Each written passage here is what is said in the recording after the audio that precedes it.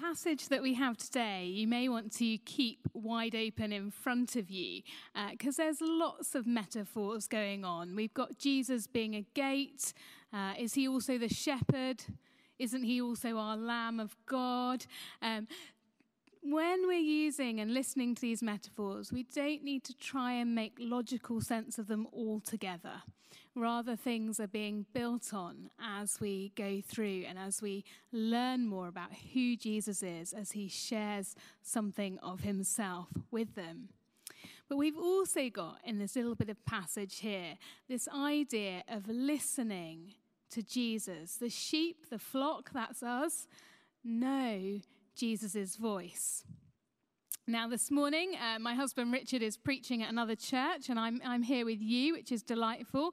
And we thought we'll try an experiment, which is that our boys are going to walk themselves to the 10:30 service because our daughter also happens to be away. So I'm not sure right now if the house is burning down or, if I'm going to get any complaints from the neighbors. We'll see. But as I sat them down this morning at breakfast, I wanted them to listen to my voice as I gave them several instructions of what they could and couldn't do.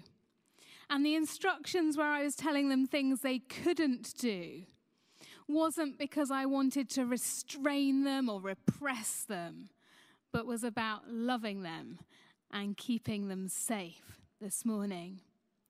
And sometimes I think, are they listening to my voice? I'm not sure. And I go out the room and then I hear one of them repeating to the other one, Mummy says we have to, blah, blah, blah. And I think, oh, they do listen to my voice. They do know my voice. And it's a little bit like that for us with Jesus. We do know his voice. And he says so many things to us through his word. And he wants us to listen to his voice. This passage has within it that wonderful verse, John 10:10. I've come, he says, let's read it fully. The thief comes to steal, kill, and destroy. I have come that they may have life and have it to the full. What a wonderful thing we've got to rest in this morning as we look at this passage. Jesus has come to give us life to the full. Well, what does that mean? We have a local Church of England secondary school that has this motto up all around the school. And if you listen to the teachers, sometimes you think, does it mean life in all its fullness means getting amazing grades? Because it seems that that's where they kind of interpret it. But no, this is about drawing us back to Eden, to paradise, where we walked in harmony with God. Life in all its fullness is located in a relationship with God. And what that means is that while we wait for God to renew this earth and renew the heavens, while we wait, if we're in relationship with God, then we can experience benefits from that. We can experience peace despite circumstances. We can experience hope despite darkness. We can experience deep friendship with our Maker in heaven. We can experience a perspective on the world so that we're not overwhelmed. We can experience joy in spite of pain. And Jesus wants to give us this life in all its fullness, that will then lead on to an eternal life with him, where all the rubbish stuff in the world is dealt with and gone. And so really, at the start of talking to you today, I just want to encourage you and challenge you. How are you doing at listening to that voice of Jesus at the moment in your life? And I don't know about you, but sometimes when the preacher says things like that, I think my husband needs to hear this from Jesus, or my children need to hear this, or John the curate really needs to clock this from Jesus at the moment. But forget that for a minute. How are you doing at hearing Jesus' voice? Are you listening to your shepherd? He will be wanting to speak wonderful words of love to you. Truth about who you are as his precious child. So precious that he came to die for you. So loved, so known. And of course, with most of us, because we're not there yet, he'll also be gently giving us some instructions to woo us away from the things that destroy and kill us, towards the things of life. And of course, that's individual to each of us.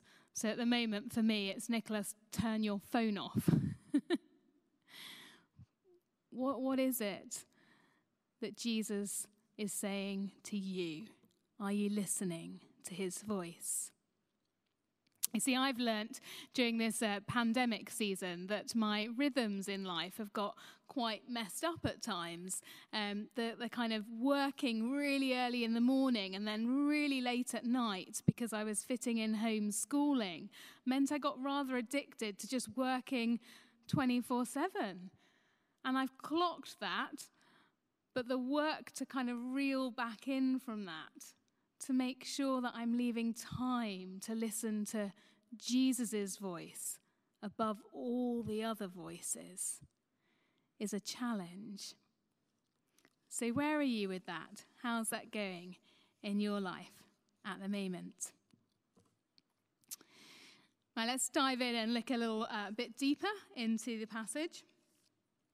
We start in verse 1. It says this: "Very truly I tell you, Pharisees, anyone who does not enter the sheepfold by the gate, but climbs in by some other way, is a thief and a robber."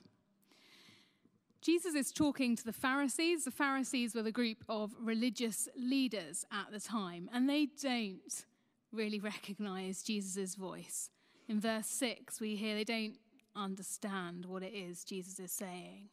They're religious. They do all the right stuff. And yet they totally can't hear God's voice. Quite a challenge for me as a religious leader as I come here today and preach to you. But what's going on here? Well, it does relate a little bit to what's just happened beforehand. You see, in the previous chapter, we've been told the story of a blind man whose sight was restored by Jesus. And this miracle caused such a commotion in the community that the blind man was brought before the Pharisees. And instead of being amazed and rejoicing at this wonderful miracle, what did those Pharisees do? They grumbled. Well, that healing shouldn't be done on the Sabbath. It wasn't done in the proper way. And blah, blah, blah. And they got cross about this amazing thing that was happening before their eyes. And it proved to those Pharisees that Jesus couldn't really be from God because he operated outside of their rules.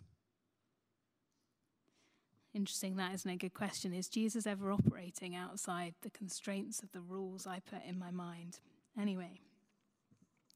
So the healed man was brought before the Sanhedrin and he was renounced as a sinner.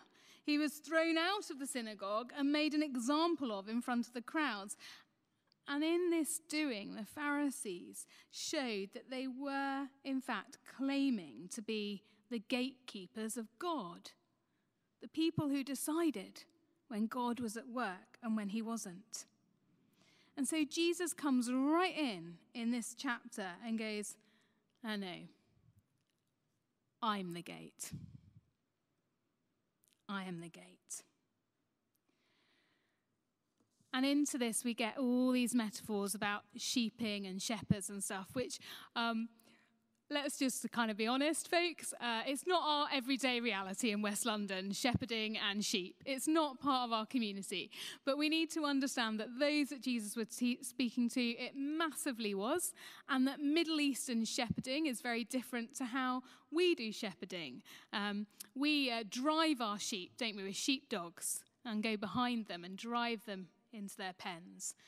The way they do shepherding, and even today, is that they call and their sheep follow them, and the shepherds go before them. Lots of things that are different. And so as we look at these passages, we need to kind of gain an understanding of how they did shepherding. But the other thing we also need to be conscious of is that Jesus is not coming up with these stories on his own. Jesus is relying on the stories he's already spoken throughout the Old Testament. And so in Jesus' mind, when he's sharing these stories and these metaphors and these illustrations, we also need to be aware of things like Ezekiel chapter 34. In Ezekiel chapter 34, God's really upset by bad shepherds, and the bad shepherds are the religious leaders. And so into this kind of chapter that we've got here, Jesus is sort of saying, you guys are actually being bad shepherds. You religious leaders are being awful. You're robbing people of real life in me. And in Ezekiel chapter 34, God slates the bad shepherds for these things. He slates them for only looking after themselves. He slates them for not strengthening the weak. He slates them for not caring for the sick and the injured. He slates them for not going after the lost. And he slates them for leading harshly. And of course, as I prepared this week, I was thinking, oh my goodness, how am I doing against that checklist in my leadership as someone who's a religious leader? Am I only looking after myself? Am I failing to strengthen the weak? How am I doing at praying for the sick, being close to the brokenhearted? How much energy am I putting after and going after the lost? And am I leading gently and compassionately? It's quite a challenge. And in this passage, Jesus is throwing that out to these Pharisees, and they're not really clocking what's going on. But of course, these things aren't just about me, they're about anyone who thinks they're in with God. So if you call yourself a Christian today and you follow Jesus, you can also check, how are you doing? How are we doing as a church?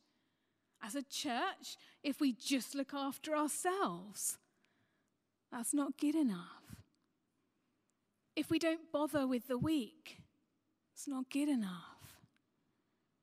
And so on, and so on. And perhaps after this pandemic, how are we doing at staying in touch and going after those who've had a difficult time, who may have drifted and been lost? So, there's quite a kind of weight thrown back at these Pharisees. And Jesus is saying, you are not the way to life. I am the gate. I am the way to life in all its fullness. So, what does it mean that Jesus is a gate? Well, sheep pens at the time were made from one sort of solid wall, and they would have just one gap in the wall. And in that gap, there might have been a gate, and in some places, there wasn't really a gate at all, and the shepherd himself would lie down and act as the gate. Jesus is the gate, the way in to the safety of the pen, the way in to being saved. And he is the only way, the only gate, the only way in to being saved and protected from all that's bad. But I love this passage because, Jesus doesn't trap us in a confined pen. Have you had a little look at verse 9? I love verse 9. It's not that we're trapped in a sort of confined space where we're sort of made like infants, where we're bored, or sort of robotic sheep trapped in the safety of just a pen. No, verse 9 says this. It says, I am the gate. Whoever enters through me will be saved. They will come in and go out and find pasture. The gate that Jesus is the way into eternal life, the way into safety, yes, but also the way through which you can go out to the pastures safely. I don't know if you've ever done any parenting courses in church. We sometimes run the one that comes from Holy Trinity Brompton, or there's another one called the Circle of Security. And in these parenting courses, they talk about parents creating an environment where their children feel safe enough to kind of wander from them, to make mistakes, to grow and learn, but know that they can come back in to the embrace of their parent, and that is good parenting. Not that we keep our kids safe and mollycoddle them and strangle them and suffocate them, but that we set them free within a bound of security. And Jesus does just that for us. He's the gate where he brings us right in close to him and saves us from our sins, protects us from the evil one. But he also opens his arms wide and sends us out into the pastures to frolic freely, to be creative, to enjoy life as he intended. And he does that with certain boundaries, but those boundaries release even a greater freedom in us. You know, it's so simple, isn't it? Like, Nicola, don't look at your phone all the time, says God to me. Why, God? What's the problem with looking at my phone all the time? Well, we know, don't we? It gives us poor eyesight. It's not really bad it's kind of bad for our mental health, because it creates distraction. We lose concentration.